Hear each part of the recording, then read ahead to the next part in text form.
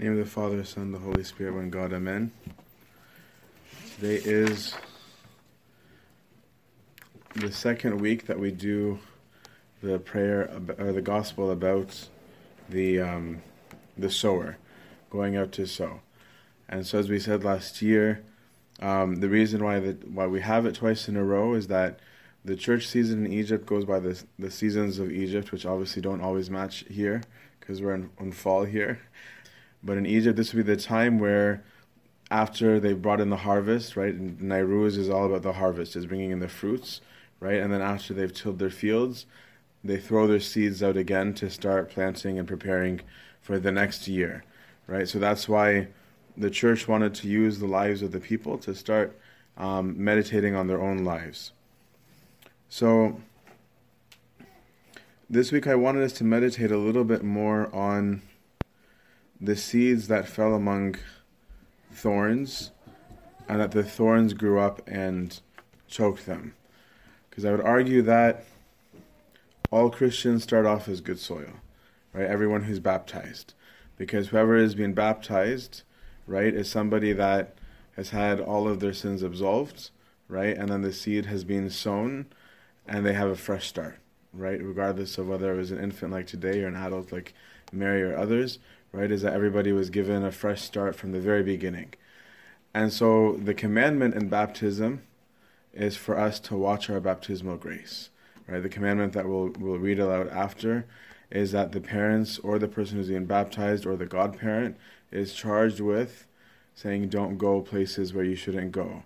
Don't allow people to partake in things that they shouldn't, right? Read the Bible and pray with your kids. Fast, right? All of these things are in the actual commandment, saying to be very, very careful of the different things that can come, that will creep up, so that this grace that we've received is not lost.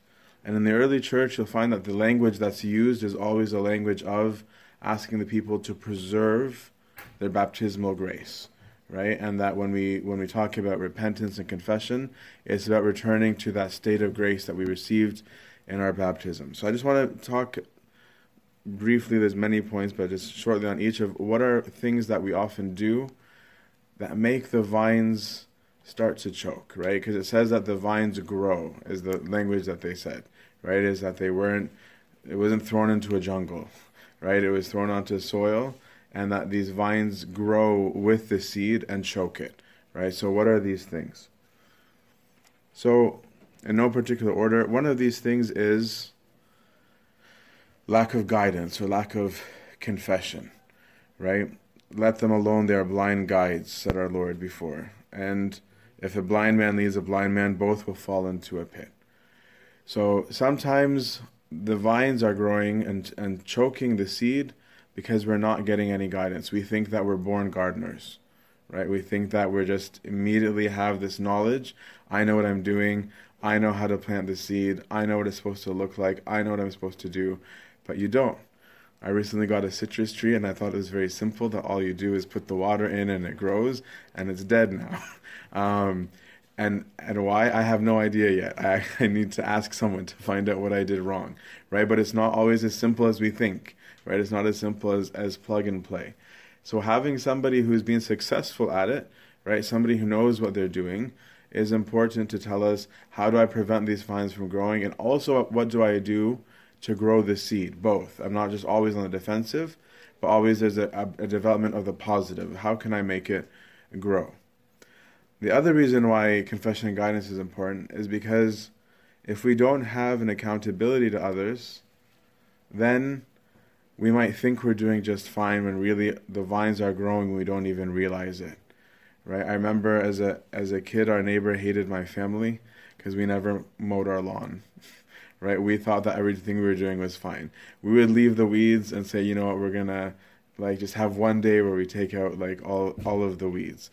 And so obviously what ends up happening is that the weeds take over the whole front yard, A, and B is that the indignation and anger of our neighbor was enough to force us to deal with the issue. Sometimes it's important for us to be exposed, right, in front of others, because we feel the need, we feel the necessity of actually struggling, right? We become aware that we're not as clean as we as we think we are. Because when you're exposed in front of someone else, they might point out that you're not as selfless as you think you are. Maybe you're a little bit selfish, right? Maybe you're less impatient than you think you are. Maybe something in your mind that you've been punishing someone for was really you being judgmental the whole time, right? But when something is exposed, right, then you have the ability for someone else to take a look from afar and give a better assessment than often we're able to give to ourselves. Because sometimes we're more harsh on ourselves than we need to be, and sometimes we're way too passive about ourselves than we should be. Both extremes aren't good for our garden, right? Both of them need a discerning person. Another thing is the lack of prayer, right? Is a means for why vines can grow. Then you will call upon me and come and pray to me, and I will hear you, says Jeremiah, but he's speaking for the Lord, right? If there is no prayer, then you have no communication, right? So you're cut off from the source of growth, right? That if this is the person who's supposed to grow you in the right way, and if this is the person that can save you from the weeds and the vines and these things that come up and choke, then having no communication isn't going to help you, right? It's going to cut you off from the source. It also means you're going to go cold because you're distant, right? The longer you spend not talking to somebody, the easier it is to just not talk to that person, right? Because you become much colder. And so even trying to get back into it doesn't always come back very naturally, right? It can for a bit, sometimes it doesn't, but when we get used to it, it becomes very easy to just not have that person in your life. Same thing is true of our God. It's a very real relationship, right? And so if we're not talking to him regularly, then we grow cold. If you try and talk to someone for only 10 minutes per day, rather than actively, how will you have a relationship, right? And so we lose that source of grace. So the remedy for this is easy, having a prayer rule, right? Active prayer throughout the day, not just these 10 minutes per day, right? But talking to him throughout the day, involving him in your thoughts, involving him in your decisions, practicing the presence of God, right? Because if you practice the presence of God, right, by talking to him throughout the day, realizing that he's always present, you'll realize that not just a spiritual father is going to be the one seeing your field, but more importantly, the God who gave you the seed and the fields, right, is watching and seeing, right? And by having a dialogue with him who is very present, he will also expose to you what to do, and joyously, right? Not angrily, but joyously. He'll say, oh no, this is why it's not growing, right? When you have this exposure to the light, right, then you become aware of what you're doing in the dark. Coupled with this is lack of reading the Bible, which is extremely common among Christians, right? I think sometimes critics of Christianity often read the Bible more than the Christians themselves, right? As for you, this is St. Paul giving advice, continue in what you have learned and have firmly believed, knowing from whom you learned it, and how from childhood you have been acquainted with the sacred writings, which are able to instruct you for salvation through faith in Christ Jesus. All Scripture is inspired by God and profitable for teaching, for reproof, for correction, for training in righteousness, that the man of God may be complete, equipped for every good work. Right? This is what St. Paul is advising this new bishop, right? Is saying, your key, your tool is Scripture, right? You need this. Right, this is how you're going to be able to admonish, to reprove. This is how you're going to be able to assess. Right, if you don't have a manual, right, then on what standard are you going to start doing your work?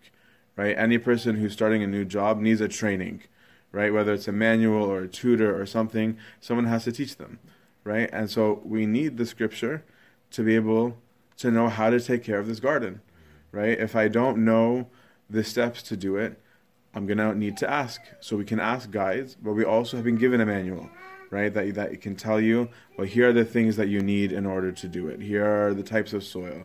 That little label that you get when you buy a plant that says the pH, that tells you the temperature, that tells all of that. We have these things in the Scriptures. But if we don't read, you won't hear back from God, right? And you also won't know what you're supposed to do, because you're talking about someone or something that you don't know much about, right? If I were to have to randomly give some talk about any previous American president, I don't know anything about them, right? So on what basis am I going to deliver a speech, right? If I need to give somebody medical therapy and I've never been trained, right, then I might harm the person.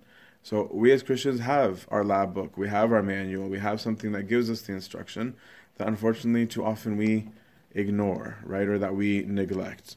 So we won't hear back from God and we won't know who He is.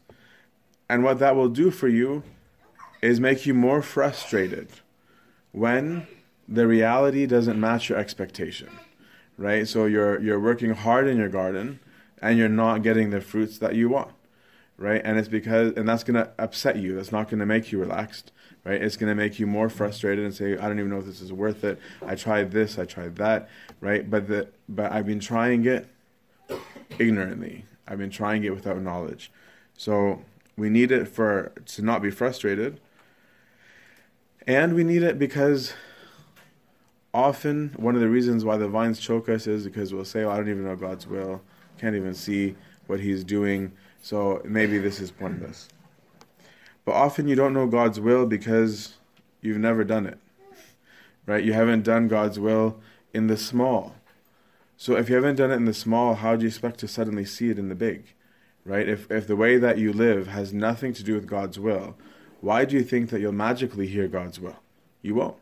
You don't even know how to recognize it, right? That's why God said, my sheep hear my voice and they know me, right? They know me because they actually know what I sound like. They actually know what I say. They actually know my personality. They actually know the things that come from me and the things that don't.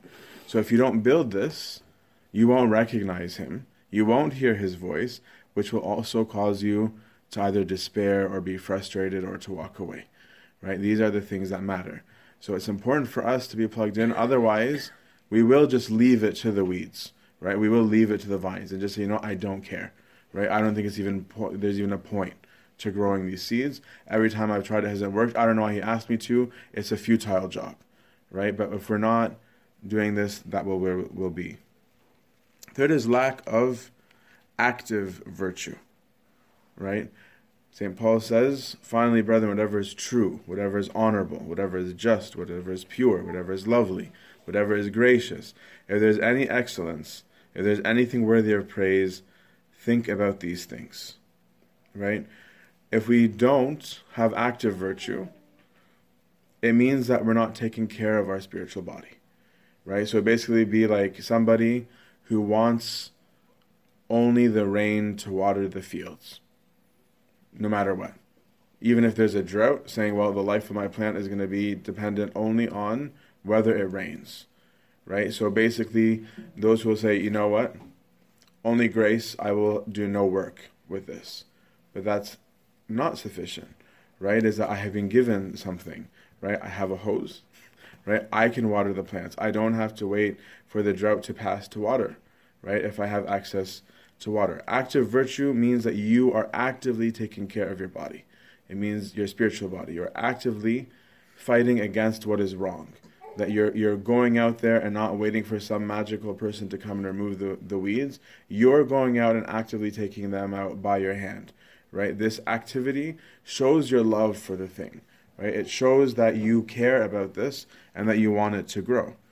And it means that good feelings of virtue won't be foreign to you, right? So you will know what a healthy yard looks like. You will know what it looks like for the seed to grow, right? A person who has never actively done it might not know. They might even recognize what does a proper yard look like. They might think that the weeds are beautiful, not realizing that they're killing the life of the plants.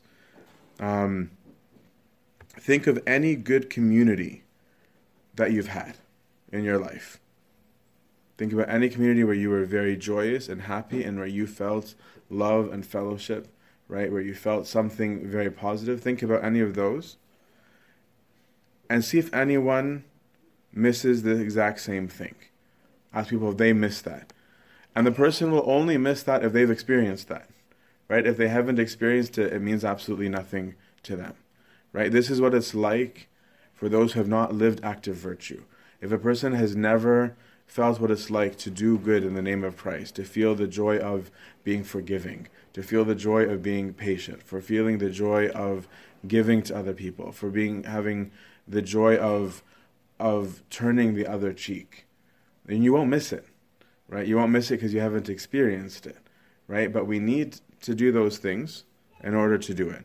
And coupled with this, like what is that can allow the vines to grow is a lack of purposeful behavior, right? Not of randomness, right? If we as vineyard keepers, as we that are keeping a garden, think that randomness is going to take care of our garden, it won't, right? It's not going to do anything.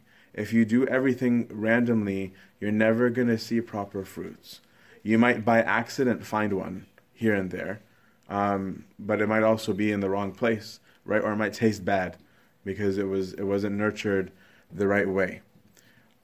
Living randomly means that nothing has meaning. So if I don't realize that there is a specific system that I need to do, and if I don't understand what I'm doing and why I'm doing it, I'm not going to be as successful, right, in preventing the vines from choking the word. And I'm not going to be as successful even at the positive work of growing the fruit because I'm being random, right? Imagine if you were to go like to a doctor and they just say, I heard drugs are really good, that they keep you healthy, so here's a prescription for just 30 drugs. Just randomly. These are 30 good ones. They've been moving a lot, right? A lot of people have been using these, right? But where is the growth going to be? In fact, now I might get sick, right? Because now I might take something that actually isn't good for me, that isn't helping me. It's going to cause an imbalance in my body, and it's going to do something wrong.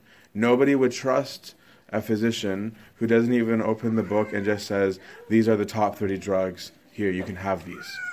So we have to do the same thing, right, with our vineyard, is that we need to be purposeful about what we do. Even when you pray, you don't just say, I heard prayer is good. Okay, that's good. It's a good start. Why do I pray? Right? What is prayer for? Why do I read the Bible? What am I doing with reading the Bible? Why is virtue important? Why am I being asked to behave in this way?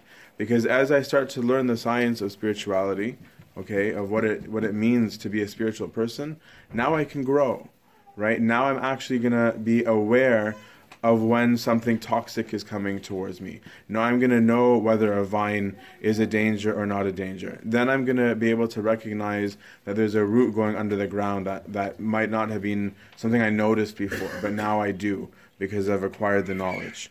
So purposeful existence creates a natural limitation to wrong.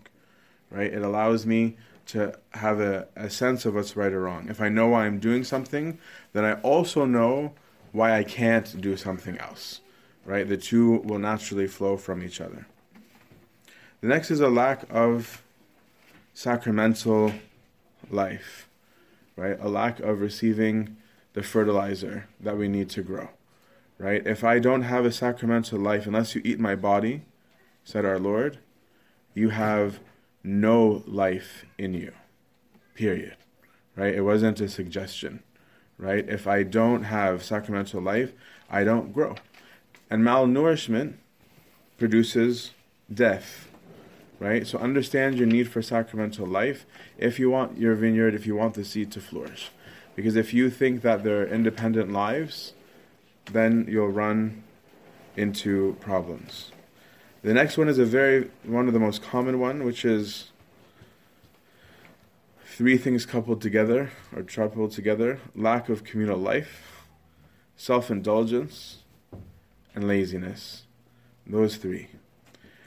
It starts off by you living in your own world, right? This is the lack of communal life. And this is the society that is the society of the young kids today, right? It's shifted even from my own life towards now, and already my generation was accused of this, but I see it even more as they go, which is the invention of the garage door opener, right? Is that people used to get out of their car to open up their garage, they'd wave to their neighbor, they'd say hello, there'd be some kind of conversation. Right now we've got a button, I don't need to see a single human being, I'll go into my house, I don't need to see you. right? In fact, now you can even order your groceries that you don't have to go walk through like the alleys. You can just go and pick up your groceries. What is this? It's me living in my own worlds. And so the consequence is that you only give yourself what you want, right? That it's about your self-indulgence. You don't get into the habit of giving to anyone unless it's convenient, right? Only if it matches what I already want to do. Then I might be willing to give to somebody else. So you become selfish. Selfish not just with your time, but with your energy, with your thoughts, with everything that you possess, right? And so you don't get in the habit of having to care about something else. You're not going to care about nurturing the seed because you'd rather sleep, right? You're not going to care about pulling up the vines because you'd rather rest. You're not going to want to exert physical labor because you're used to doing no work. And so the concept of having to take care of a vineyard will be repulsive to you because the concept of work is foreign to you. It's not chosen to you. You won't get exposed to suffering and emotions, right, of other people, only yourselves, right? But you won't know what it's like for somebody else. You'll only know how you feel when you're upset, how you feel when you don't get what you want. And so you don't end up becoming a member of the community, and you don't realize that you've developed habits in which creeps in the opposite of the gospel, because the gospel is love, and now I'm killing the seed of love through my selfishness, right? I'm doing it through my own self-love. Secularization. This is another aspect that makes us ignore the field. All things are supposed to be about God. Everything's supposed to be about this seed, right, that was planted. For in him all things were created in heaven and on earth, right? But sometimes we're made prey by secularization through philosophy and empty deceit without realizing it. We sometimes think that as long as what I'm not listening to is wrong, then that's okay. And there's a little bit of merit to that. But if all that I put in is secular, right? If I only listen to songs, even if the song lyrics are okay? If all I listen to is songs or podcasts, right, that have nothing to do with faith. If all I watch is TV shows and news and whatever is trending, even if they're not wrong. And if all I talk about at work is something secular, all that's coming in is completely bland at best and detrimental at worst. And so what ends up happening is I lose the knowledge, right? I lose that presence of God. I lose the sense of repentance. I lose everything because nothing good is going in. So nothing good is going in, nothing good is going to come out, right? We have to watch our input. Our input is going to be defining what our output is going to be, right? Because what are the inputs affecting? Our thoughts. And what proceeds from the heart of man is based on his thoughts, right? So we have to become aware of that because one of the silent killers for us is the secularization, right? So we become like everybody else. So I might look around and see, oh, well, no one's really taking care of their garden. So why bother, right? Apparently we don't need to. We shifted the truth of what we're doing from being a divine one to becoming a popular vote. I was saying if everybody around me thinks that this is a good idea, then maybe I'll do it. Other than that, I'm not necessarily going to do it. Secularization is something that we need to. Two more. Ego. Okay. Ego is one of the biggest reasons for our garden getting totally destroyed. Okay, is I know what I'm doing. I know my limits. I know what this needs. I know what went wrong. I know how to fix it. The I know, I think, I feel, I decided, I want, right? This is intrinsically and purely ego, right? And if you have this, your garden is going to be in total disarray. It's going to completely be devastated. Self-knowledge is humility. Is to become aware of your weakness, right? Not in a self-hating way, not in a self-deprecating way, but of just being real that I don't know what I'm doing. I don't know how to do this. I do need help. I do need instruction. I do need support, right? Once I can do this, now it can grow. I know somebody who is made a manager at a young age, right? And so as a manager, he didn't consider himself like, oh wow, they promoted me. It means that I must be good at what I'm doing, right? I must be like the real deal. Instead, he said, I have no idea why they chose me. Maybe it was out of need, okay? And so he started calling all of the other local managers, right, of the other local stores, and said, how do you do this? What is your way of dealing with this?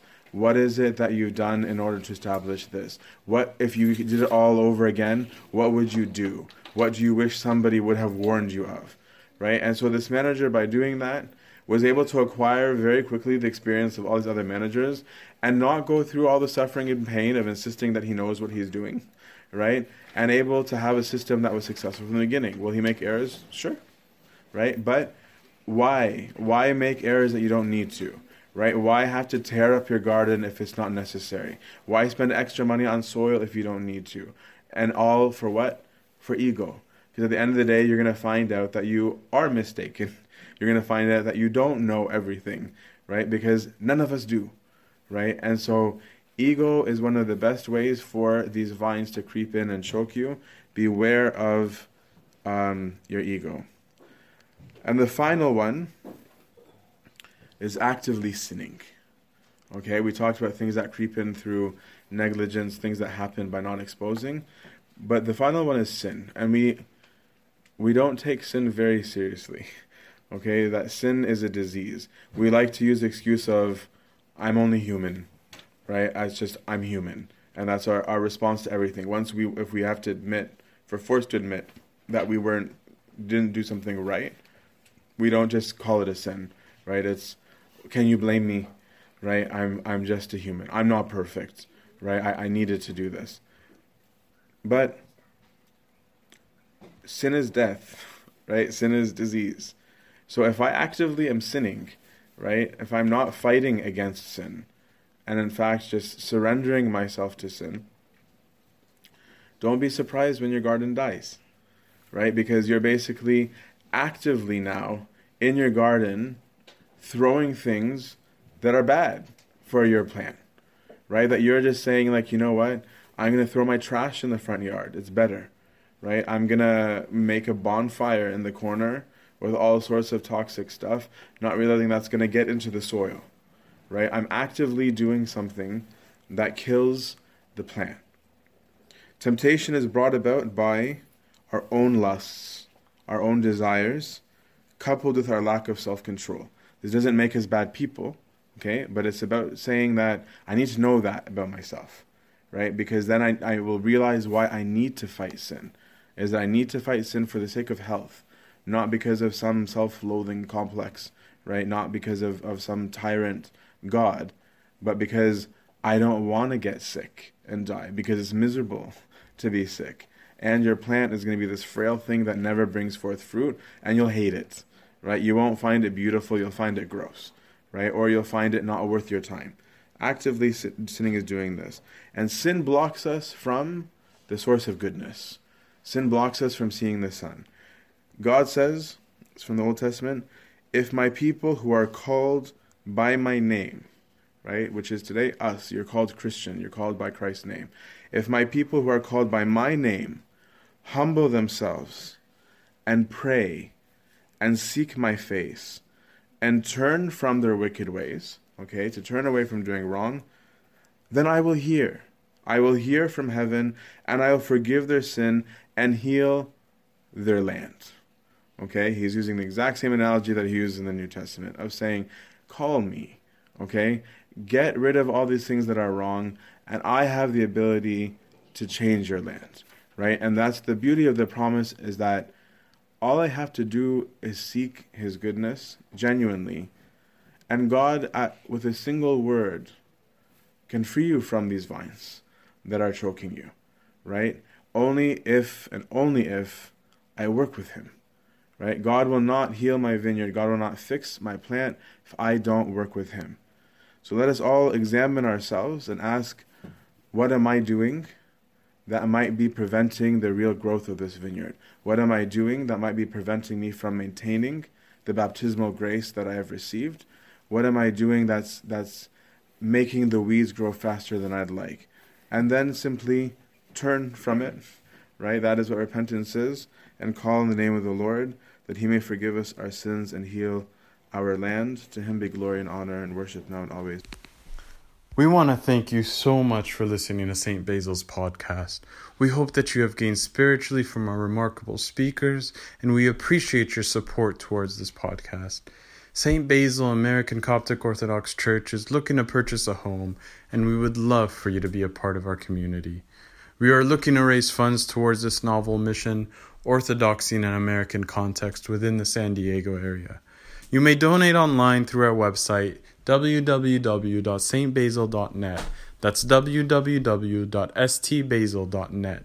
Or click on the link below and it will take you to our donations page. You may also mail in your contribution at the address located on our website. We thank you for any contribution, and may our Lord Jesus Christ always bless your heart and home.